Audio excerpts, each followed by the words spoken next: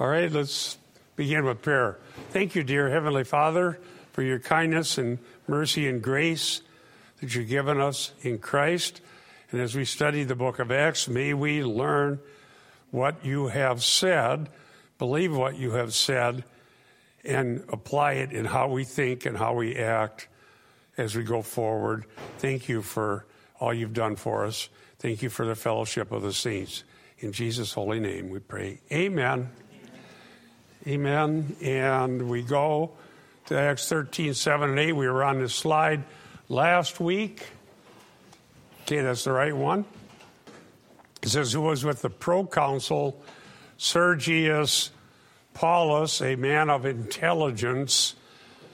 This man summoned Barnabas and Saul and sought to hear the word of God. But Elymas, the magician, now this is obviously somebody bad, so his name is translated, was opposing them, seeking to turn the proconsul away from the faith. So here we have a contrast. You have a Roman official who, as we will see, is willing to listen and hear the gospel and actually turns to the Lord. And then this person who was a Jewish false prophet who trafficked in the world of the spirits, who was opposing the true gospel. Okay? And this is thematic in Luke Acts. Throughout Luke and then all the way throughout Acts, there's a contrast in how people respond and what they're motivated by, whether they're willing to hear and to listen. For instance, the people in Berea were more noble-minded because they at least looked to see if it was true. The people in Thessalonica got angry that the gospel was even preached and chased the apostles away. We'll see this as we go forward. And so here there's a contrast between someone who culturally would have had a whole lot more information available about what the Old Testament promises were concerning Messiah, and he was an enemy. He didn't want to hear about it. Of course, this happened in Luke when they rejected Messiah. And remember Jesus' lament over Jerusalem. But the point was that the gospel would go out to the world. Here was a guy with status, with power, and had a lot going for him. But for whatever reason, we know the reason, God's grace, he is someone who we will see as we go to the next slide, was willing to hear and to learn. One of the great gifts of God available to anyone, anywhere, is the love for the truth. Not only in regard to conversion, but in regard to Christians wanting to know the truth, to avoid error, to learn, to grow, to search the scriptures. And how many times have I been anathematized by Christians who, it's nothing wrong if they don't like me or disagree with me, but if the cause of the rejection is something I said that God said in his word and I could give evidence that it was said, and they say, no, I don't want to hear you, go away. That's not my tradition. Well, then you don't have a love for the truth. Now, if somebody has a better reading, or they say, no, wait, Bob, you're missing something. You need to consider this, and they give me evidence. That's an interesting conversation. I want to hear that. But you can't just say, no, go away, I don't like it. Why? Well, I just don't like it. That's not... See, your feelings aren't going to lead you to the truth. Did you know that? How did feelings and ascetic values work for Eve in staving off the serpent? Any comments on that? It didn't work very good, did it? What was so good about this thing that God said is forbidden? It's delight to the, it's beautiful, right? It's good for food. It's going to taste good. I'm going to be like God. I'm going to have wisdom that mean old God won't let me have by going somewhere else besides what he chose to say. And that is what leads people astray. So here is a proconsul. And by the way, let me just say something. I have some data about that. One of the things you'll see with Luke, writing Luke Acts, is how well he gets the data right concerning historical things that happened, the names of persons, the way the government ran, geography. He gets everything right. There's one thing that people question, I think, at the beginning of Luke, about when so-and-so was, and I can't remember. I remember when I preached Luke. And so there's a big debate. Maybe he got somebody wrong by about 4 years. Do you remember that one, Eric? But the thing I thought when I was preaching through Luke, this was well over 10 years ago when I started in Luke 1, was why are they so hostile to Luke? Let's say if he got 98% of everything right and they found one they're questioning. In my case, because it was different than some other people thought as far as just certain years or the pronunciation of a name or something, I think I'd go with Luke first. Okay? But the liberals are so bent on finding an error in the Bible, they'll go to extremes to find an error that doesn't even exist. But when you see the data correct, you're going to trust it. All right, so I'm going to quote David Peterson, who's got a really good commentary on Acts. This is the same David Peterson who wrote that book on sanctification that Eric and I like. He says this, quoting another scholar, Luke is thoroughly familiar with the governmental arrangements of the Roman Empire, and in particular, the difference between an imperial and senatorial province. And time and again, we find him giving the proper designations for the Roman officials he mentions, unquote. He gets it right time and again. It used to be claimed that hundreds of years later, somebody made this all up. Well, then they keep finding older and older documents that are accurate. And then a lot of the higher critical theories that tried to debunk the Bible happened in the 19th century and earlier. I was just reading some material from Mark Musser about that. Why were they so critical? Well, they were afraid that science was going to overturn the Bible, so we'll save it by throwing it into what Schaeffer called upper story. But you know what overturned their theories? Digging in the ground. Yesterday's paper, they found a ring. Whose name was on the ring? Pilate. There used to be a claim that Pilate didn't really exist. It was just made up. But then they found that Pilate stone that you probably heard about if you visited Israel. Well, now they got a ring that has Pilate on it. So Musser was saying they were just impatient. They wanted to overturn the Bible. The 20th century, it became more possible for archaeologists to get into the places they needed to get. Sometimes political reasons were you had to have a stable government so somebody could do a dig. And now there's a treasure trove of data that keeps collaborating what the Bible says, and it makes no sense to not believe the Bible. You almost have to become like the emergent church and just say nothing is true. Everything is a conundrum. Call them the little engine that couldn't.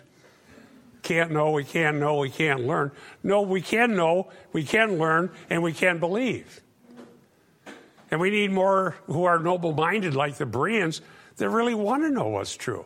So here, that he is called a proconsul shows that Luke really got it right. The claim in Acts is that he actually traveled eventually with Paul. So he was there at some of these things that happened because he uses we when he was there. This is accurate.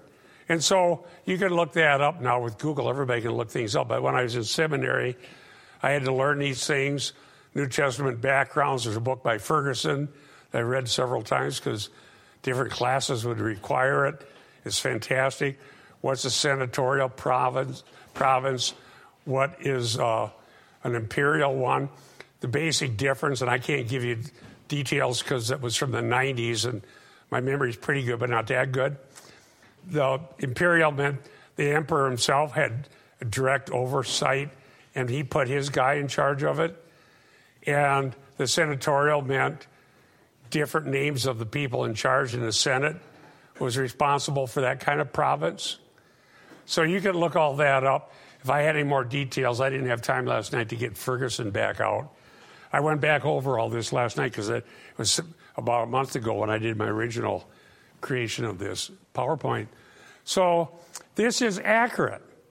And that these magicians, false prophets, the things we read in Luke, the false people, Simon the sorcerer, Bar Jesus here, the sons of Sceva that come up, the 50,000 pieces of silver paid for magic arts, is an accurate description of the kind of world that existed in Asia Minor. Luke gets this exactly right. And so Christianity is going forward as Antioch, the number 3 city in the Roman Empire, and a center of commerce and travel and so on, is where they're going out from. Then they go to Cyprus. But the fact is that Christianity, with the gospel of Jesus Christ, is confronting both the mystical paganism of Asia Minor and thereabouts, and then eventually Corinth and the Italian peninsula, and then Rome itself, but also the Jewish mysticism that existed. Josephus documents this sort of thing. Mysticism, false versions of exorcism, were practiced by the Jews because they had adopted some of the pagan customs of the people around them, some of them. So the church has to get this right because we're the ones who can tell people the way out of all of it. The way out is only through the gospel. That's how you get out of darkness. That's how you get out of subjective mysticism and occultism and the lies of works-oriented religion. So Peterson goes on to say, an intelligent man who had heard something of what was being proclaimed, the proconsul wished to find out more. There you go. That's a good attitude to have. Whoever may hear this, want to find out more. The Lord, I believe, through the Holy Spirit, will give every Christian a hunger for the truth. Blessed are those who hunger and thirst after righteousness, because they will be filled. And righteousness doesn't come by some secret practices.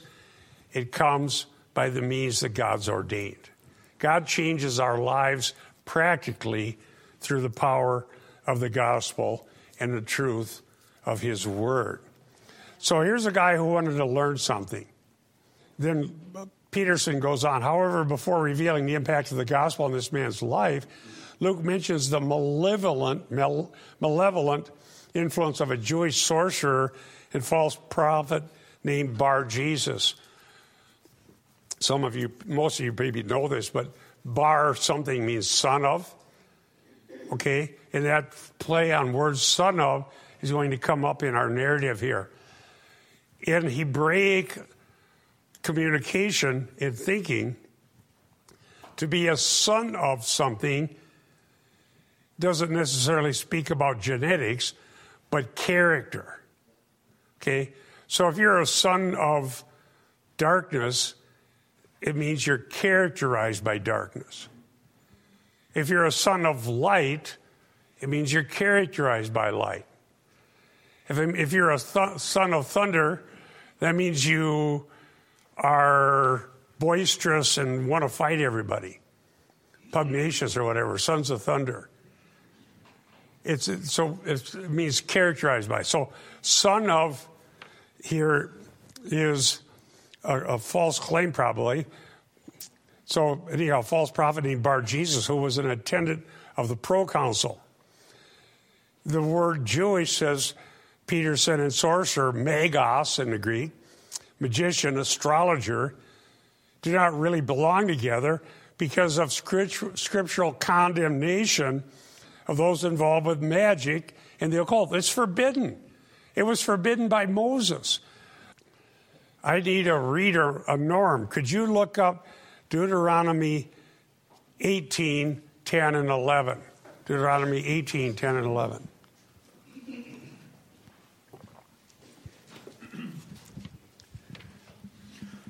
Deuteronomy 18, 10, and 11. There shall not be found among you anyone who makes his son or his daughter pass through the fire, one who uses divination, one who practices witchcraft, one who interprets omens or a sorcerer, one who casts a spell or a medium or a spiritualist, or one who calls up the dead. Necromancy, yeah. That list that Norm read are ways that people in the ancient world sought to interact with the world of the spirits. And the idea of the occult, the word occult, by the way, means secret. And so the concept is that the realm of the spirits contains secrets that would benefit people if they could gain those secrets. Whether it's astrology, because the ancient people had plenty of time. They didn't have street lights back then. Did you know that? Okay. You know, how often do you see the stars when you live in the middle of the city? You just don't. You notice them when you go up north fishing and you're out at night, but you tend to not to. Well, they saw them all the time. And so they noticed that certain arrangements of stars were fixed from their viewpoint, but there were other ones that moved. What was moving? The planets, because they're actually circling Earth, and they're not appearing to be the same as to these observers. Well, astrology was concocted to try to predict things based on those movements of the planets vis-a-vis the constellations. How many of you know people still practice that? Even though they know it's absurd. But people lust for secret information. Now, I have been debating about this since the early 1980s, and I still do on the internet every week at least. There are so many Christians out there who take the genitives found in 1 Corinthians 12 and turn them into an interpretation that would create Christian occultism. Now, that's like what Peterson had said about this Jewish magician. It should be a contradiction of terms. Christian occultism is obviously a contradiction of terms. But I have people tell me vociferously that what the word of knowledge means is that you got a revelation about which curse is causing someone to get sick. That's what Paul meant. They say. Well, the word of knowledge can mean a word that comes from knowledge or a word that consists of knowledge. Well, they choose the one that'll give them access to secret information because they don't want to be constrained by the Word of God. So I tell them that, and then they say, well, you're quenching the Holy Spirit. And I say, well, I thought the Holy Spirit could be discerned because he causes us to confess Christ. So we put that on the front page of the CIC site, how to discern the work of the Spirit. No, the Holy Spirit wants to give us information so we know which curse to break. And I say that creates occultism, which is forbidden by God. You are involved in forbidden occultism, and you must repent. Whoa, do they get mad. Then the prophets start cursing me and tell me I'm apostate and I'm going to go to hell. Why would God send me to hell? Because I warn Christians against occultism. Well, they think that they're Paul, who curses this Bar Jesus, tells them what's his spiritual status, and I'm like the false prophet. And so you see how intense that is and how profound? Because I need to know this. I have to tell you, I do not want to go to hell.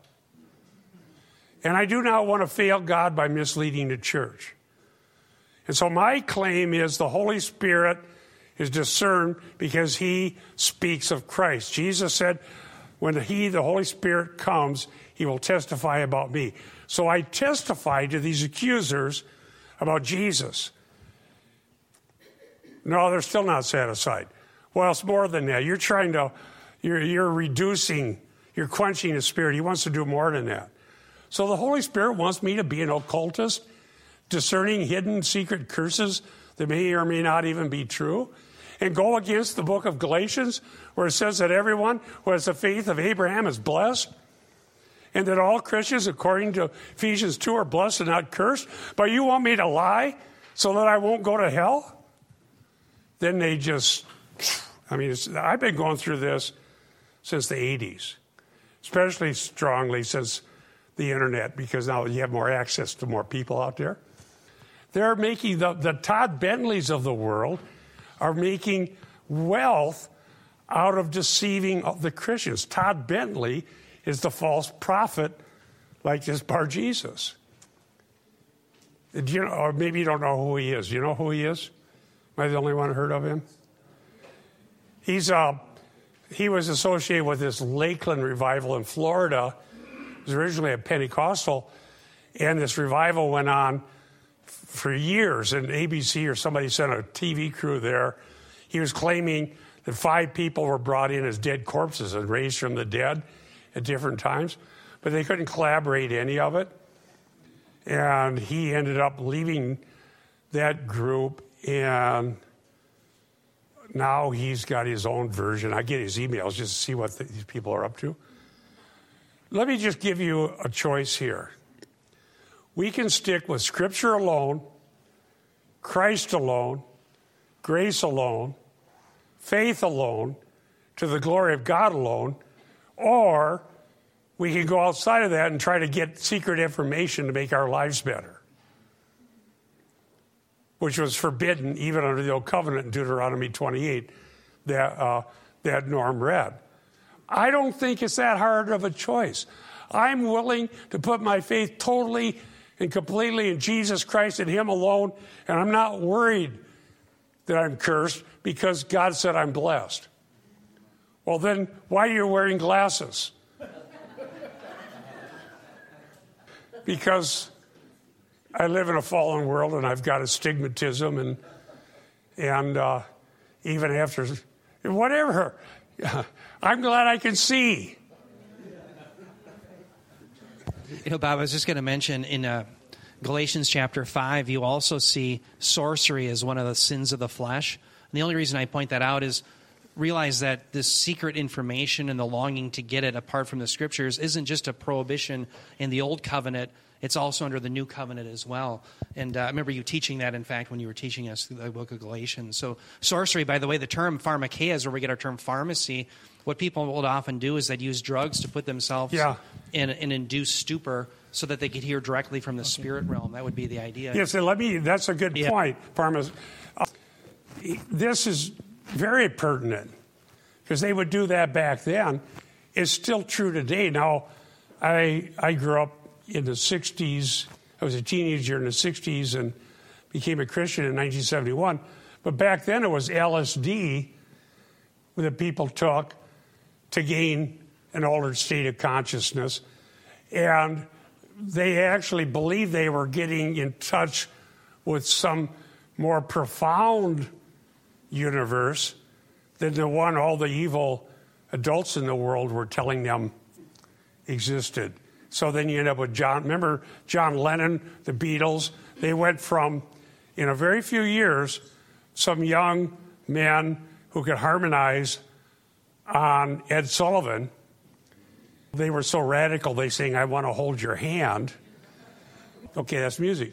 And a few years later, they go out to the east, ravish, whatever. They get in touch with Eastern religion, drugs, psychedelics, get into altered state. And John Lennon writes this Imagine, which is the anthem of a mystical worldview. They're no longer singing because people can harmonize and sing. Now they're promoting, and the whole thing, it was just awful to see what all happened. I got saved about the time Lennon got his enlightenment. My enlightenment came from Jesus Christ, who forgave my sins, not from Ravi. Who's the guy, the sitar? Ravi somebody. Shankar, yeah. Okay, yes. Well, you mentioned Todd. What is his last name? Todd, the man you mentioned? Bentley, yes. Oh, yeah, Todd Bentley. Todd Bentley. Well, you mentioned Todd Bentley, and you mentioned an altered state of consciousness. Well, Todd Bentley referred to himself as the Holy Ghost bartender.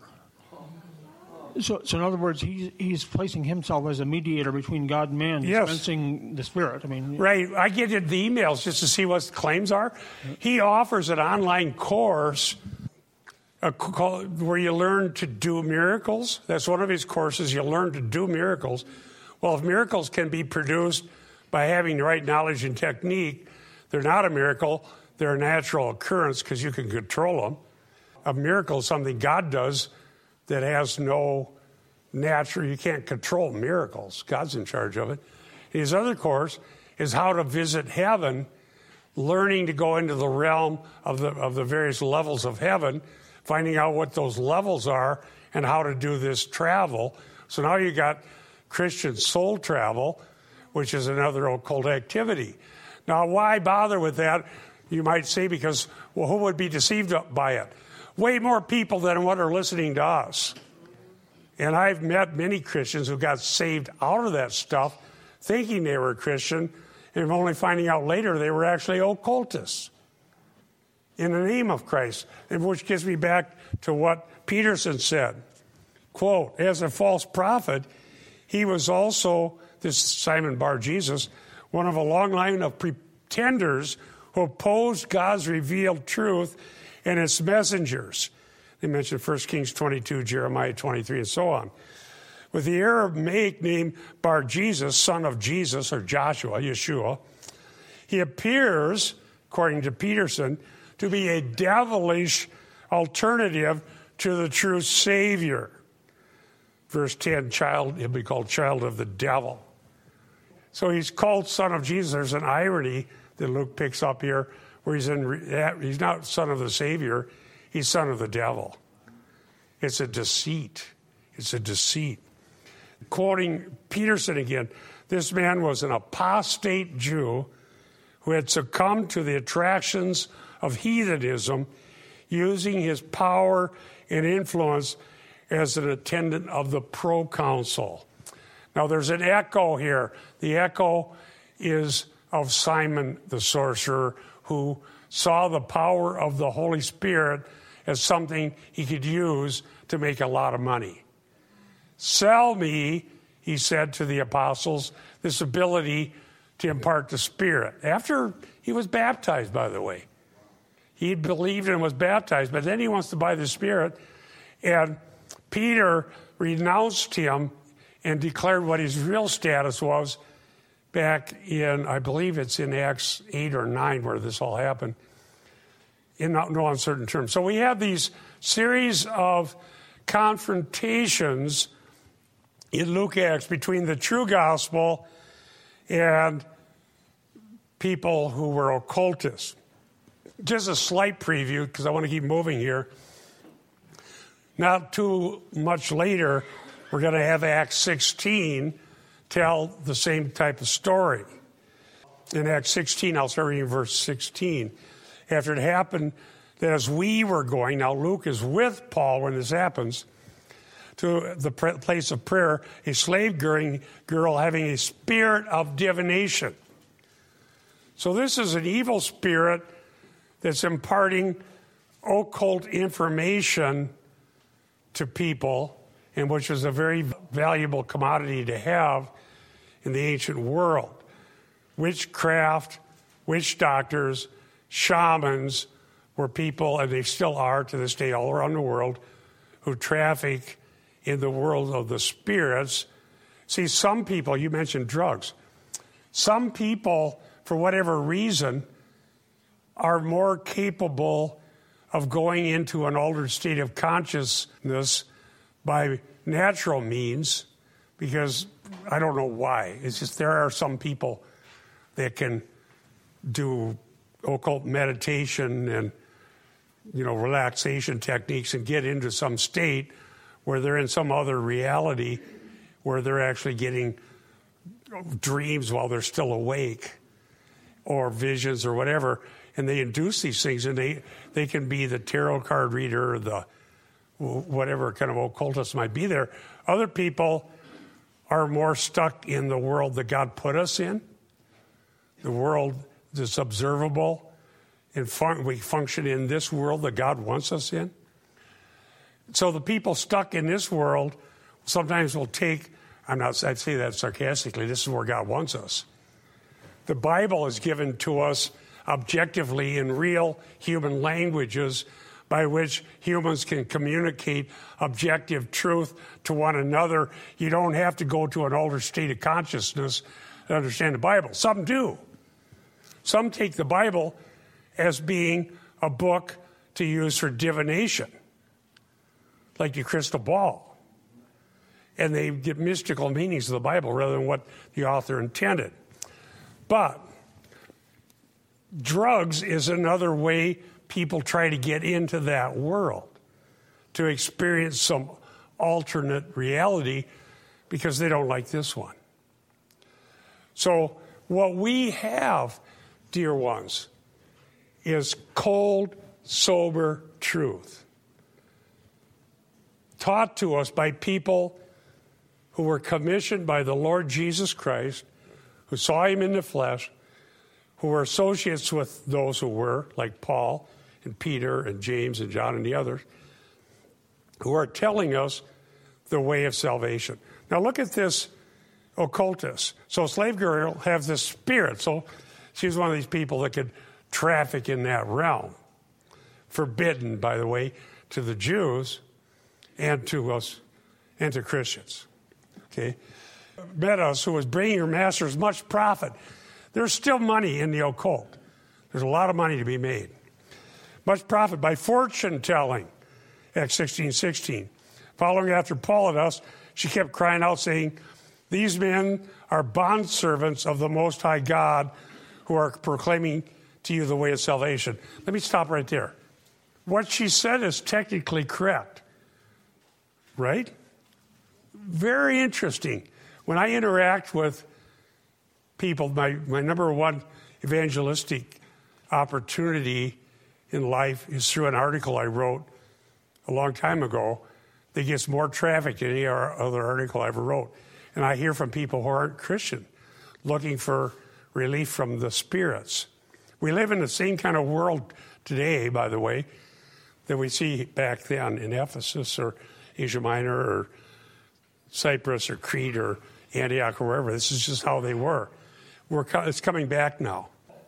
I just got an email yesterday. I got help from an exorcist, and I feel better. Are you telling me that's bad?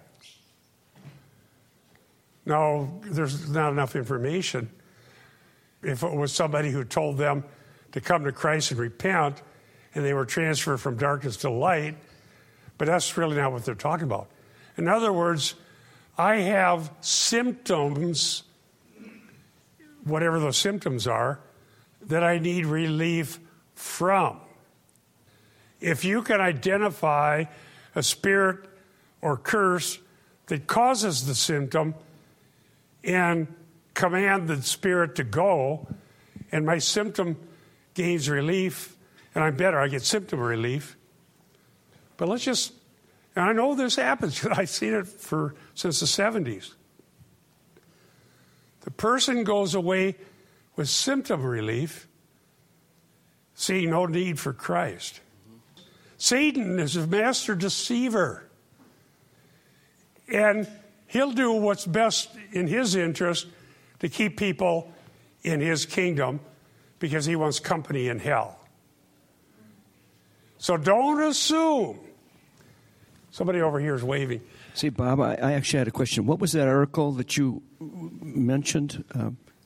Somebody with the internet access, look up I've read issue 78 and see if that's okay. Thank you. About that.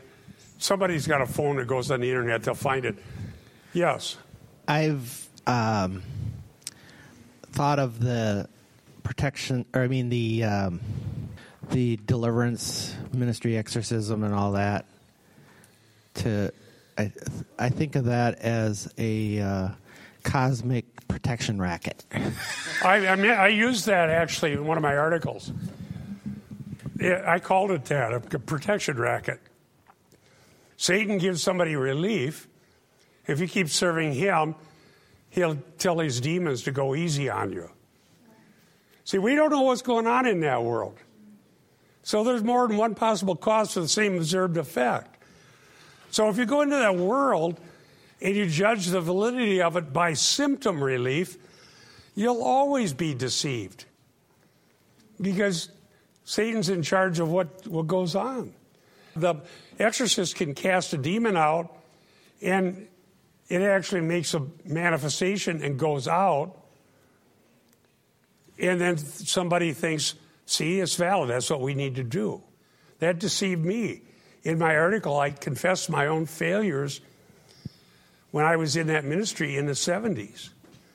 I thought I was doing good because I saw manifestations, changes, and people that were happy about it all. But then what I noticed was over 5 years, the same people kept having the same problems. And I actually got more objective because I wasn't really that good at going into the world of the spirits. I was really bad at it. But I would be willing to pray for people and they say, well, I got a spirit of whatever, insomnia, and so we'll cast it out of you. Not knowing any better. And eventually, in that article, I explained how I got out of it, was that, wait a second, the people that like me, and the other people we knew who were solid elder-type people that we would have in our fellowship, none of them got the way they are through these ministries. I went around, I did a little informal survey of our leaders. How did this happen for you? Well, I came to Christ. Did you ever have anybody break curses or cast out demons? No.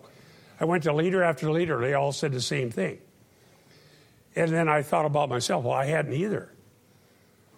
So why are these same people coming back for 5 years with the same problems? This isn't right. And so I started searching the scriptures and found out that we'd been deceived. And I've been spending the rest of my life teaching the Bible so that this doesn't happen to other people. The title of the article I think you're looking for, How Deliverance Ministries Lead People to Bondage. Yes. Is that the one? Okay. I think that's issue 78. 78. On Critical Issues Commentary. Somehow Google got a hold of that, and it's like so high on the Google ranking, anybody that looks for that topic finds my article. So that's how I evangelize. I was going to take it down because people don't read the whole article, and they read the story about a dramatic event, and so they think I could help them. I think you talked to somebody like that recently, Eric. But I'm glad I never took it down because I just use it to evangelize now. Here's the point. You don't want to be Bar Jesus. You don't want to be the servant girl with a spirit of divination. You don't want to be someone who takes this little phrase, word of knowledge, and interprets it as an occult ability for Christians. Eric, do you want to discuss the genitive in there, or should I want to mouth of 2 or 3 witnesses. Yeah, exactly. You know, the genitive, like Bob is saying, there's some ambiguity to it, but context always tells you how it should be rendered. the word of knowledge is either, as Bob mentioned, a word that comes from some supernatural knowledge. But when you put the rest of the scriptures together, that's obviously not what Paul intends. We're not intended to violate other scriptures where we're to be prevented from having secret information. So the better rendering of the genitive would be it's information or a gift where you have knowledge and from the gospel, from the scriptures, not some supernatural that you revelation. speak to real situations in people's lives. So I think good gospel and Bible teaching should do that. Exactly. The person gifted to be a preacher or teacher should be able to see what the issues are, what the problems are, and what the congregation needs to hear to be built up in the faith, encouraged, and given hope. Why is that not a word of knowledge where somebody says you had a great aunt who used to have a crystal ball, therefore now you're cursed? And you don't even know who the great aunt is. So do you see my point? What's going to do us some good? Secret information or the proclamation of truth right from the Bible that's so pertinent. It's the Word of God that pierces to the heart like a lightning bolt from heaven that actually tells us how badly we need God and Christ and how our hope is so fantastic because of His promises. Yes. Yeah, there was a book that was written a while back by Helen Schuckman. It was called Course in Miracles, which really got a lot of that started. And then Marianne Williamson, who is a close friend of Oprah, who has also talked about running for president. All of that stuff is all that the same type of thing, the cosmic humanism and all that type of thing. Yeah. And you're seeing just an avalanche of that. Well, the big thing right now, excuse me, is Jesus calling. Because we can't believe what the Bible says. We have to have Jesus give us new revelations from the world of the spirits. But we should read from here, this Bar Jesus, Elymas, was a false Christ. And I wrote an article about that, Eric, and I did. Well, the other day, it's in my phone here, I was in Sam's Club looking for food and bargains, and I came by the book. I sent it to our daughter, Jessica. I took a picture. A whole great big area, this wide and this high, Jesus calling everything. And then at the bottom was Rick Warren. Now, I sent that to a couple of people. I said, well, what are you going to buy for the holidays? Well, of course, heresy. What else? Everybody needs more heresy for their presents. Why believe this? Why is Jesus calling, which is divination, better than an actual Bible? And I've had people tell me why they like it. Because I feel like Jesus is talking right to me. But isn't the Word of God that we know is from God, God talking right to me? I think there's a problem.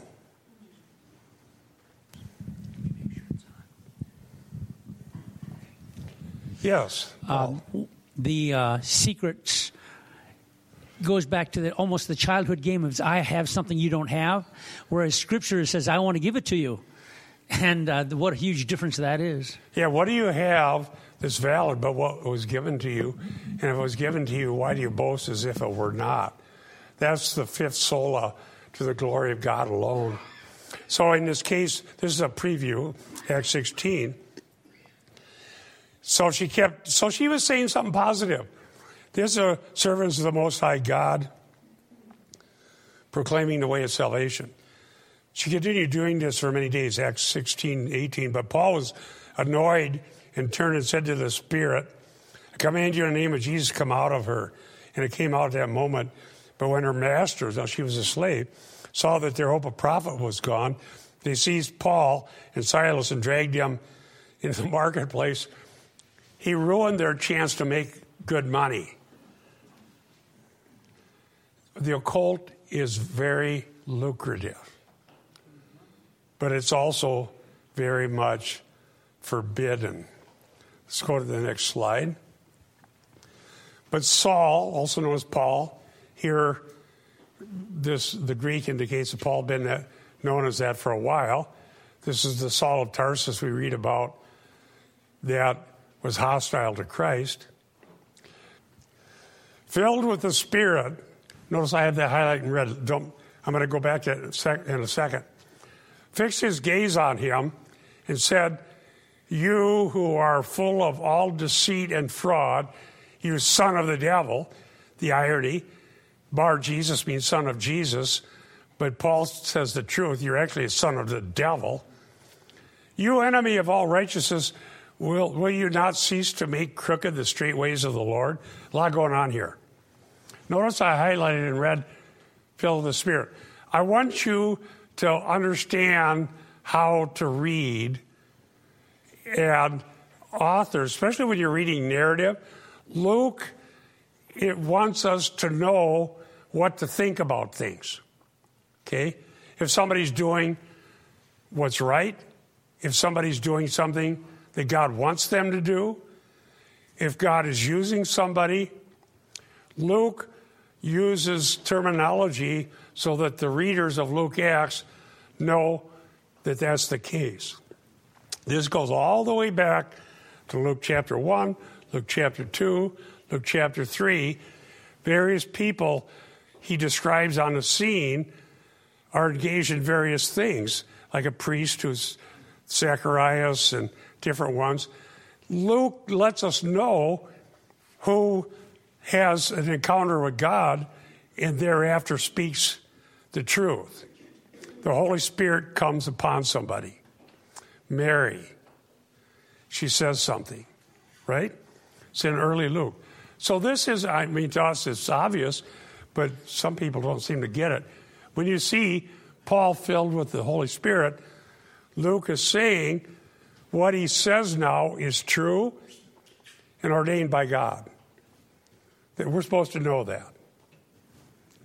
So he makes it very clear. It's not confusing. So here Paul, who was called a prophet in Acts 13, 1 and 2, speaks in an oracle of judgment by the Spirit. Now let me read Luke 10, 19, and 20, where it says, "Behold, to the 12." Now, Paul was not yet even a Christian at that point. "Behold, I have given you authority to tread on serpents and scorpions and over all the power of the enemy, and nothing will injure you." Verse 20, "Nevertheless, do not rejoice in this, that the spirits are subject to you, but rejoice that your names are recorded in heaven." It strikes me, by the way, Eric, that would be a good verse for the glory of God alone. Yeah. Why does Jesus in Luke 10, 19, and 20 talk about the authority he's given to the apostles and couple it with a warning? Because this pride that the spirits are subject to us could be the seeds of deception. And we can learn something from this morally. What is one of the greatest things to rejoice in as believers in Jesus Christ? I think it's absolutely true that we should rejoice that our names are recorded in heaven, the book of life. My sins are forgiven. And when you see an absence of preaching that even mentions the forgiveness of sins, you have reason to doubt the validity of the movement that claims to be Christian. I told you the story over and over again. This guy has sold lots of books, says he's going to start a new reformation and solve the world's problems, has not one word to say about the forgiveness of sins. Maybe not rejoicing the spirits are subject, but rejoicing that I have authority and power with world leaders and I have clout and gravitas. And when I speak, people listen. I've got this, I did that, I said that, I sold these things, I have these people coming. That's a danger. Even for somebody who legitimately preaches the gospel, it's a big danger.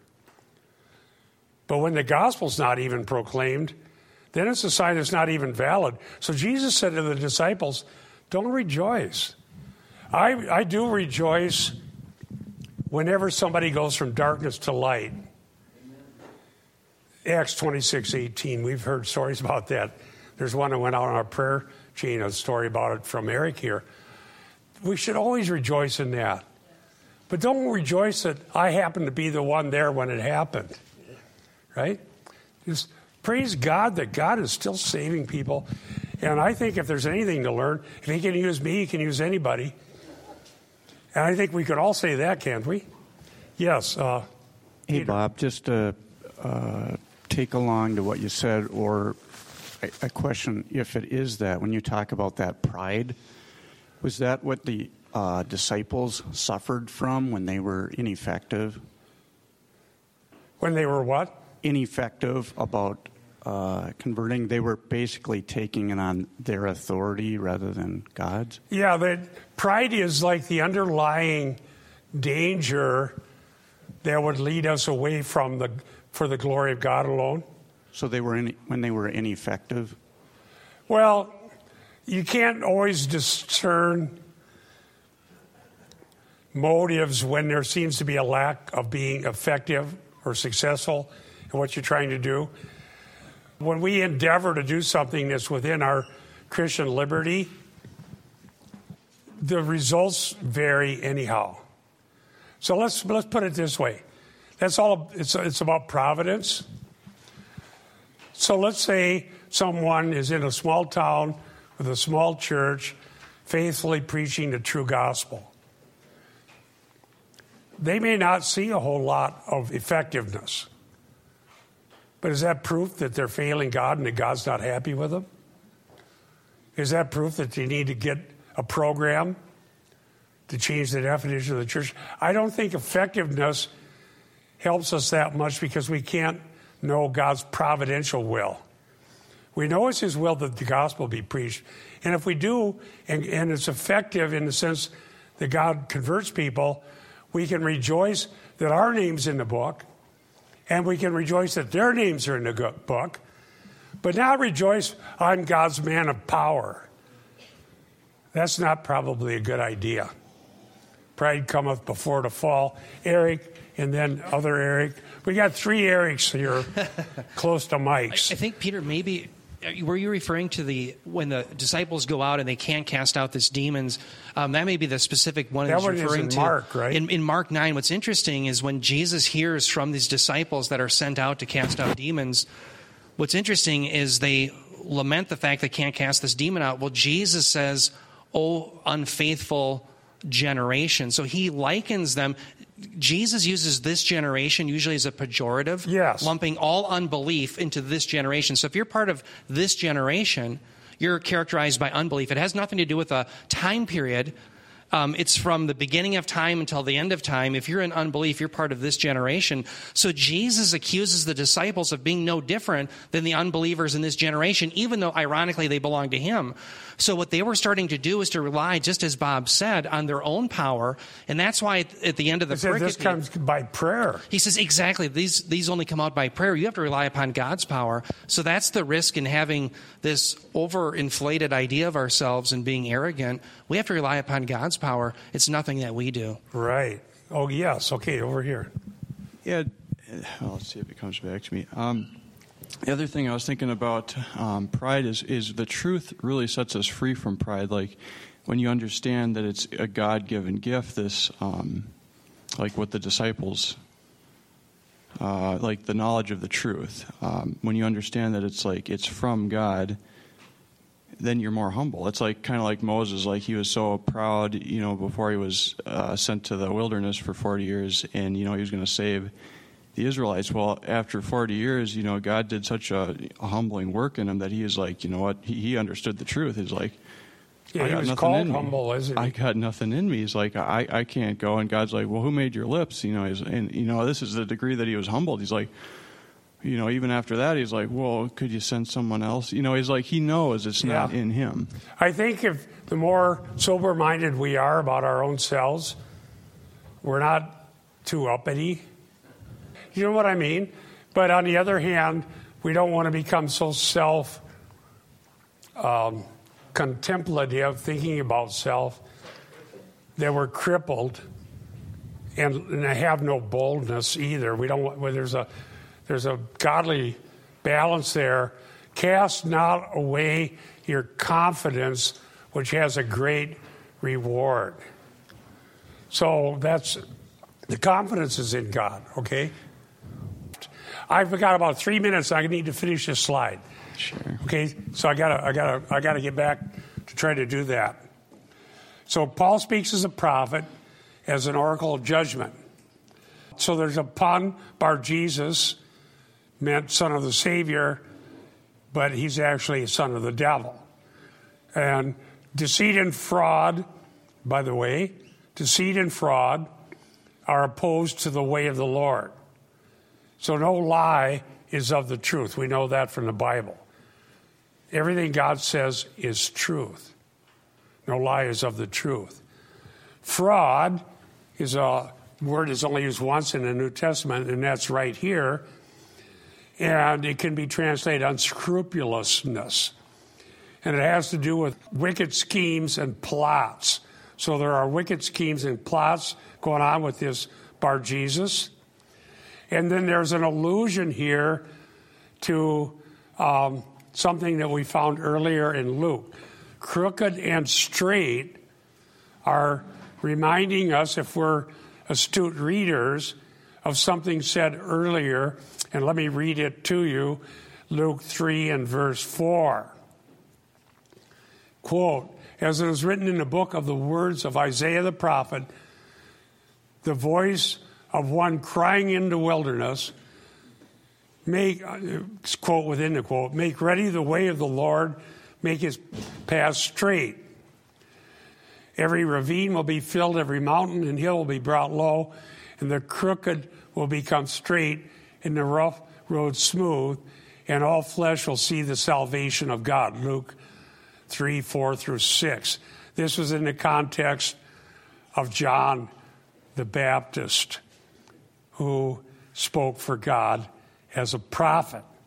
Some probably rightly say John the Baptist was the last prophet of the Old Covenant, the one predicted in Malachi.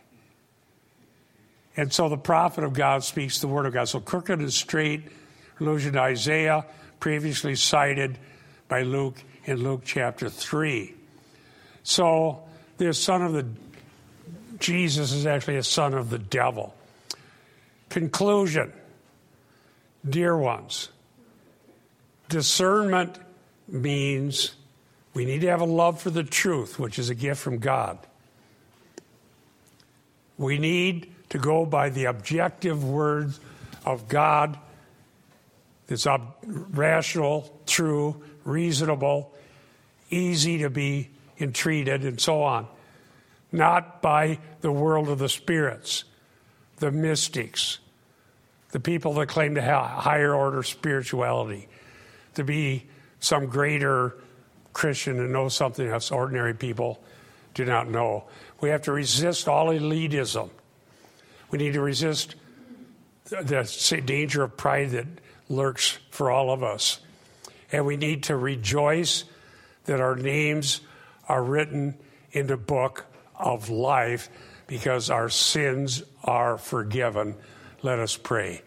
Thank you, dear Lord, for your kindness and grace and mercy.